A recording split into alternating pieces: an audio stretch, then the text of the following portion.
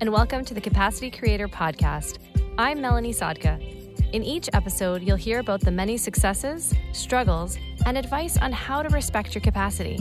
You can subscribe at MelanieSadka, like vodka with an S.com, or come see me on Instagram. Or you can visit my Facebook page called Capacity Creator.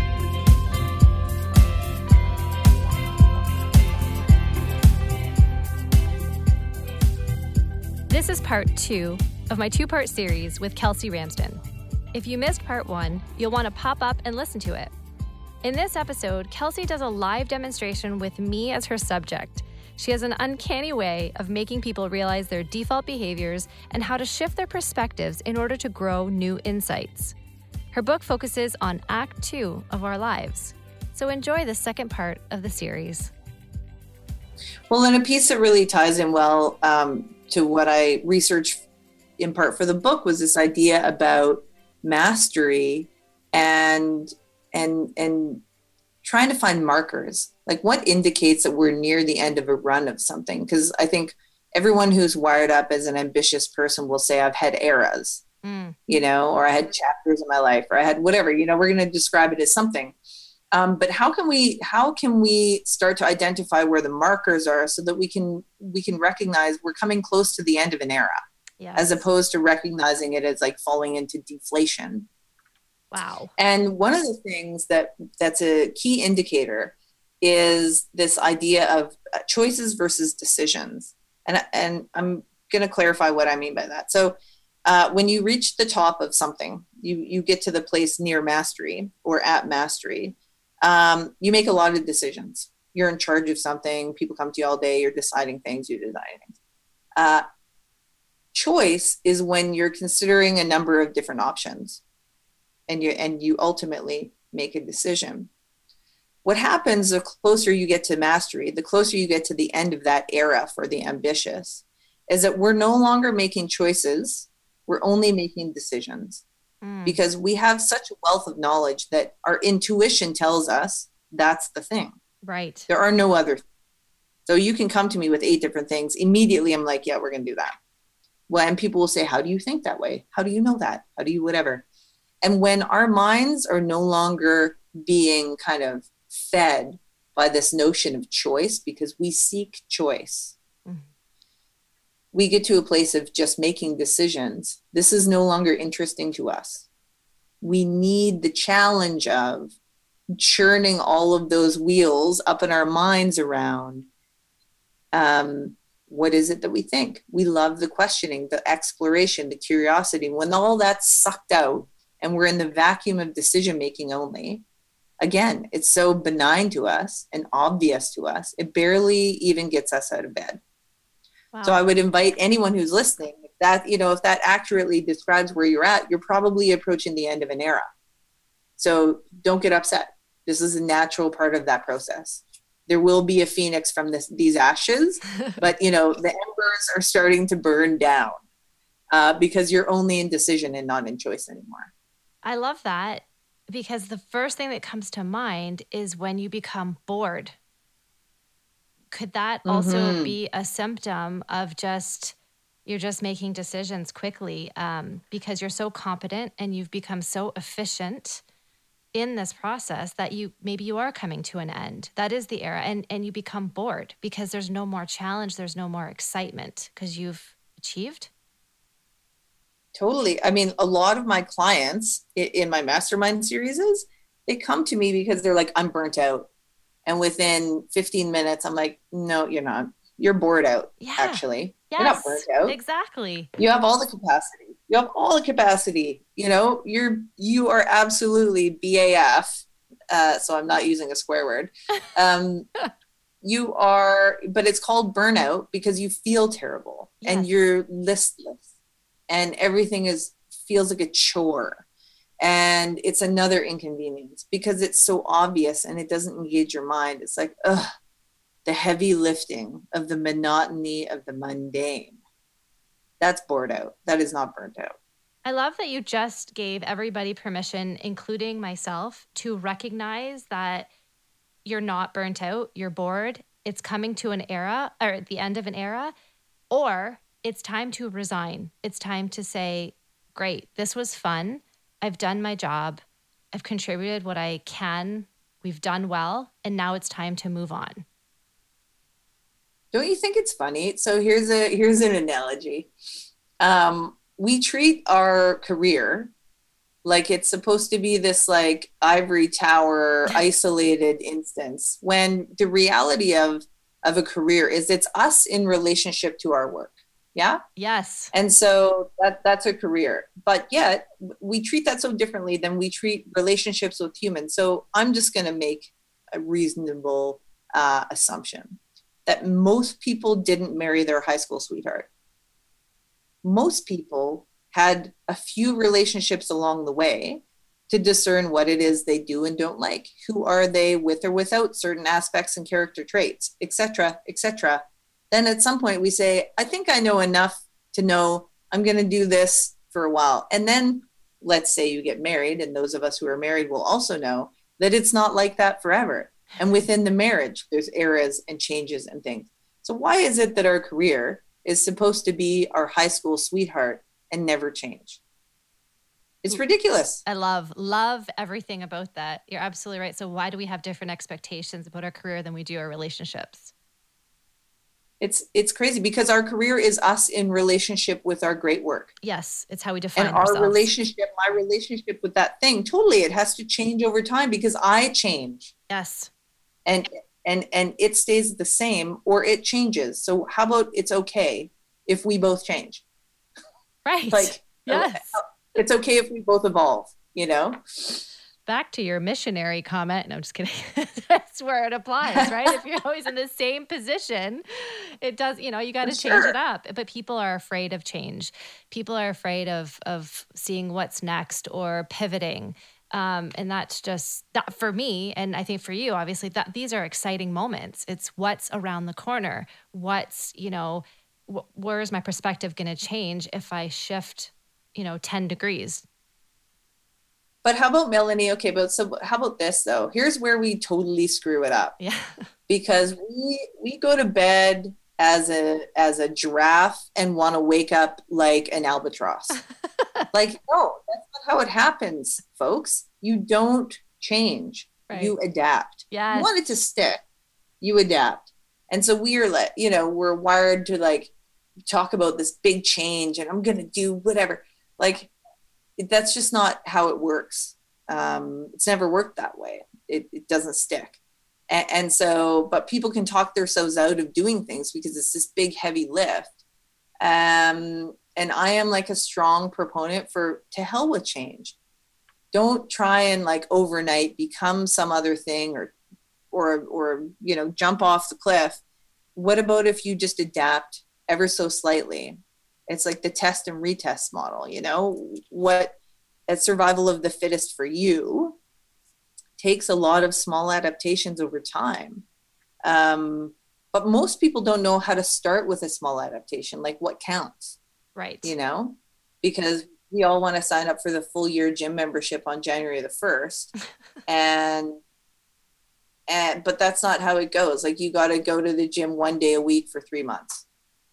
No, you're absolutely right. Yeah, we do. We expect big things immediately, and there's patience involved in all of this. And I like the small adaptations because once we become really good and competent in an area, this is where I think your notion of future proofing is how do we leverage what we've just become competent in and make those adaptations to act number 2? Because there's so much that we can just put into that as well without reinventing ourselves, without going through that huge change process that isn't necessary. It's not at all. Okay, so can I do an exercise with you like live on air that we never talked about and you might potentially feel uncomfortable with? I would love that. Okay. I love that you're talking to.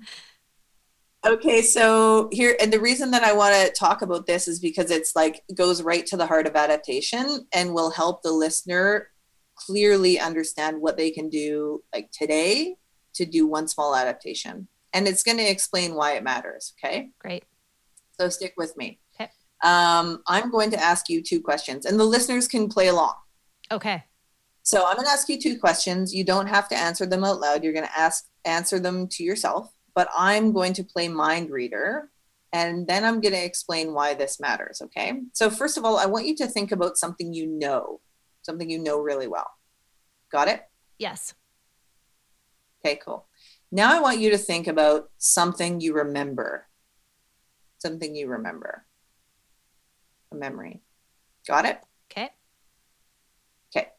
So here's what's 95 or so plus % true.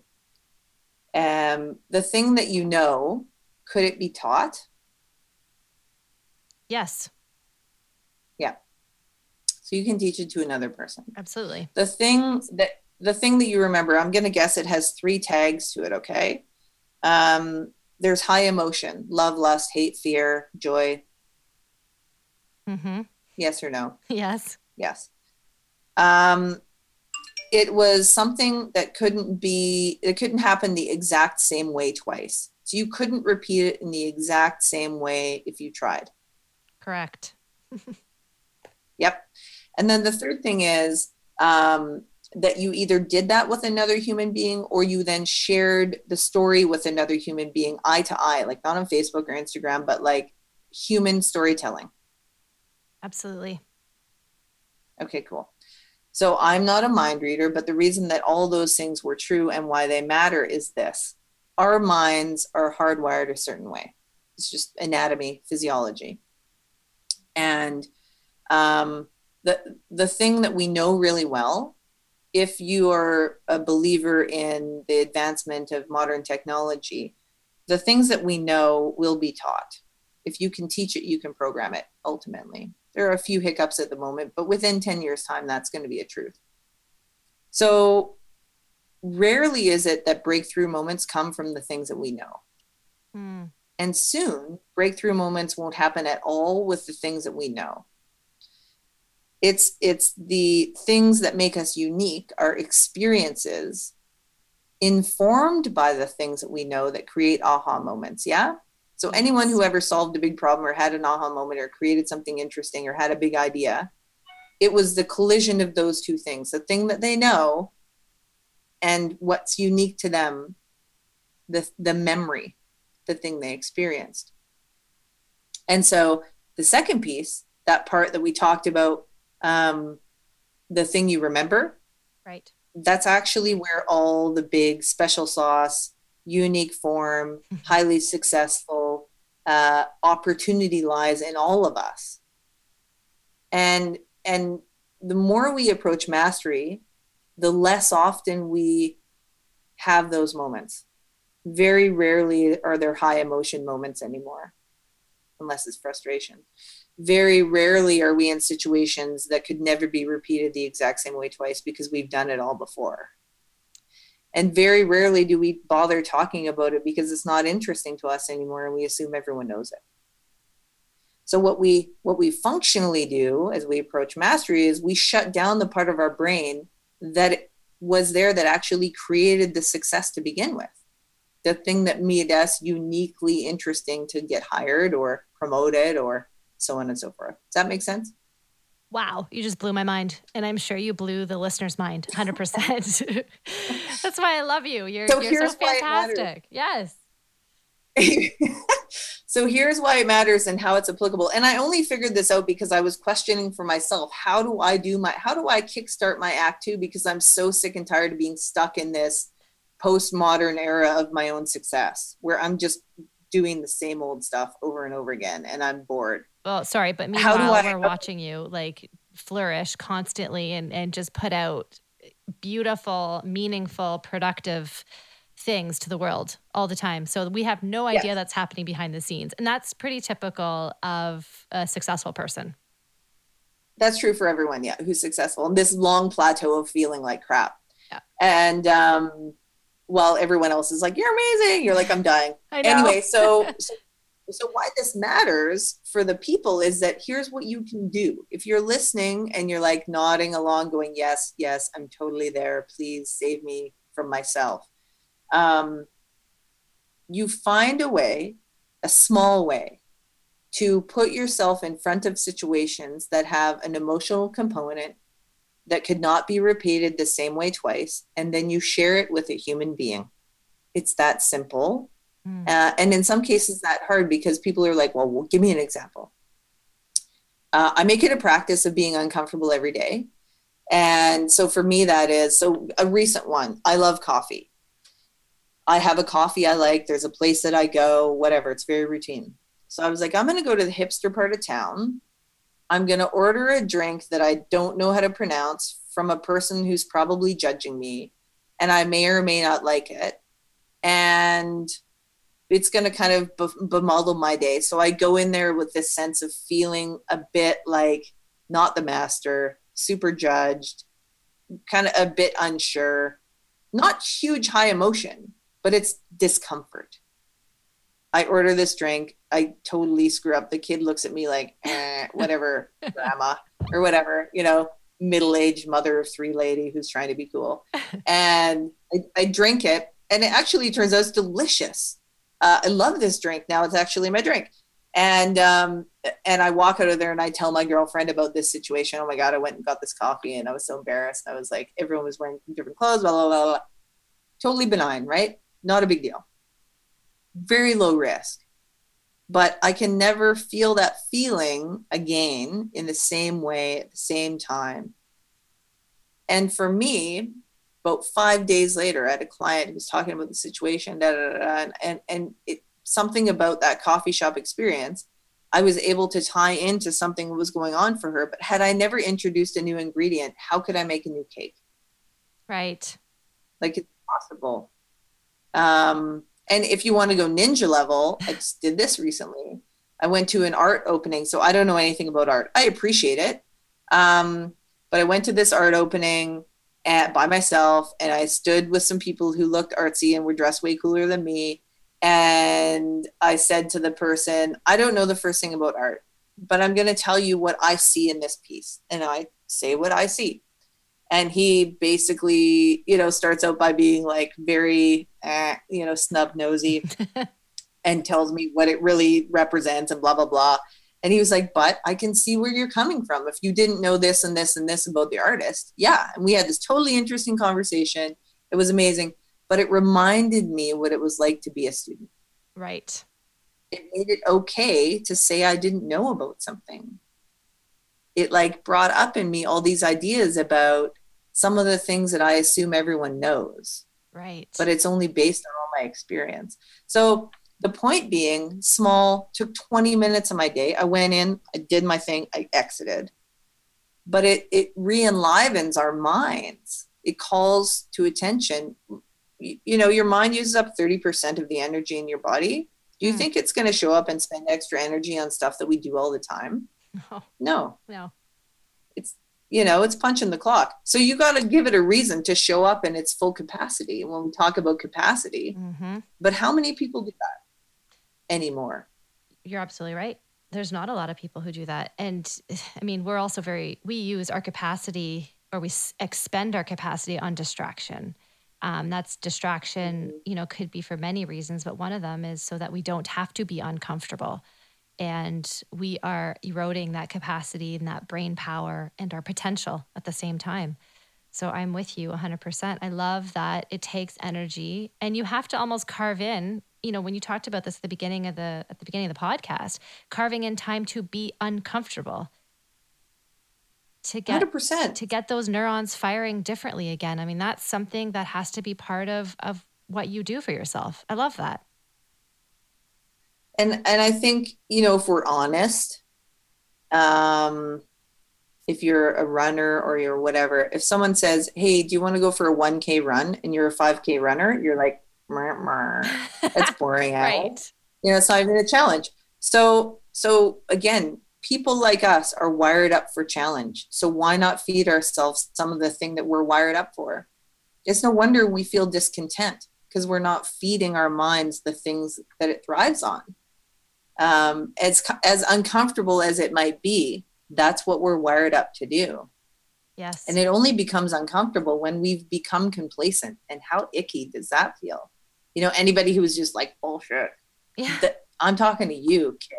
you know, it's when we get called out the most that we hate the retort. But that's the truth of the matter is complacency at the top is what makes us feel wretched. Well, and I'll tell you, I mean, with my students that I teach at the college, it's one of the first things that I warn them about is that you're going to feel uncomfortable. And my goal is to make you feel uncomfortable. And they all give me this look like, what the hell is she talking about? Because when you are uncomfortable, obviously, this is what we're talking about, is you are in a place of growth, a place of possibility, a place of learning. I don't stand in front of a room to help people feel complacent, especially when it comes to entrepreneurship. So I'm with you. And I love all of those examples because that's exactly how we build our capacity for multiple successes. Act 1, Act 75, like your elderly friend. I love it. Mm-hmm. Yes. Amazing. Wow, you have given such a wealth of knowledge and inspiration to my listeners. You are always so inspirational, Kelsey, in what you so generously give through your podcasts, through your blogs, through your manifesto sessions, and now through your book. You're a talent, man. You're a true, true talent. Thank you. I feel like that 80% of the time. The remaining 20% of the time, I'm trying to figure out how to not feel like that. You're wasting your capacity. Come on now. Well, no, but I mean, I think candidly, I think that's the other piece about it is that, to be super real, the most successful people are often the most tormented people. Because if you have a lot of capacity, you have a belief that it's your responsibility to utilize it fully. Yes. And that's with great power comes great responsibility. The old Spider-Man quote. And again, that's not a judgment on any other thing or any other person with potentially less capacity or believing they have less capacity. But those people who have high capacity, mm-hmm. have a burden to bear in that we have a belief that it must always be utilized at its utmost and fullest. Yes. And to believe that doesn't carry any type of a weight is not reflective of the gift that it is, And I think it's fair to give people permission to recognize that it's equally as much a curse if you allow it to be, as it is a gift. Sure. Again, that is perfectly said, because if we allow it to be, and that's the part where we have to manage in terms of the high capacity, the high engagement nature that we possess is how do we keep that part at bay? How do we keep that curse small and really use it the way it's meant to be used? Mm-hmm. And I will add this in closing. Sure. I think like all natural things, there's expansion and contraction. And so I think it's also okay to recognize at what point in the breath of our, capacity are we? Are we fully like all the way breathed in? Are we on the exhale where we reap what it is that we created? Or are we about to inhale again? And be really honest about where we are in that system, because that can give us some insight into what's next and what we can prepare for and what we can experience. Because it's not all rainbows and lollipops, and it's not all, walking through the valley of death. And it oscillates, and it's relative. And so the higher you got, the lower you can expect to get. And the lower you got, the higher the highs. And again, giving some honor to that, that's just a truth. And so when we're in either place, being okay with it, this too will pass. And we're open to experiencing what's next. Wow. I love how you brought it back to breath, because you're right. Are we in the expansion or the contraction? And I'll add another part to that is, are we holding our breath too long? Are we sitting there where we're not breathing enough, or are we holding our breath too long? And I think that that is something to pay attention to in terms of where we are in that journey as well. Great point. Yeah. Great point. Well, thank you very much for taking the time and speaking to my listeners and having such an amazing conversation today. As always, I appreciate you. Thanks for having me on the show. It was a pleasure to have a chat with you. Yes. Yeah, because we've known each other for a while, it's always fun to have a chat with someone that you kind of have a rapport with beforehand. Yes. Because you get a good sense of where you can push a person or not. So I wouldn't just say to anybody, hey, let me randomly like put this question out to your listeners or whatever. So I'm grateful for that, because it's always fun when you can go to the edges of discomfort, at least for me. Well, yeah, I'm with you. I mean, I embrace those opportunities. And again, tempering the curse. And it wasn't. It was true. Yeah. True. That was great. Well, thank you so much, Kelsey. I can't wait to read your book. And if anybody is interested in checking out Kelsey's website, it's kelseyramsden.com. There's a ton of information there that will inspire you. And she is fantastic to work with. So we will be in touch very soon. Thank you. An open book to any listener who wants to comment or engage in a conversation about what we talked about today. I'm always a fan of that part of it, right? Which is what's really going on the street for the people who are surviving their success. It's the most fun for me. So if you want to hit me up and have a chat, the best place is generally Instagram, I have to say. I'm at Kelsey Ramsden, and look forward to having some chats over there. Amazing. I'm sure you'll have a few listeners pop in because you're always inspirational. So take care. Thanks again. We'll chat soon. Awesome.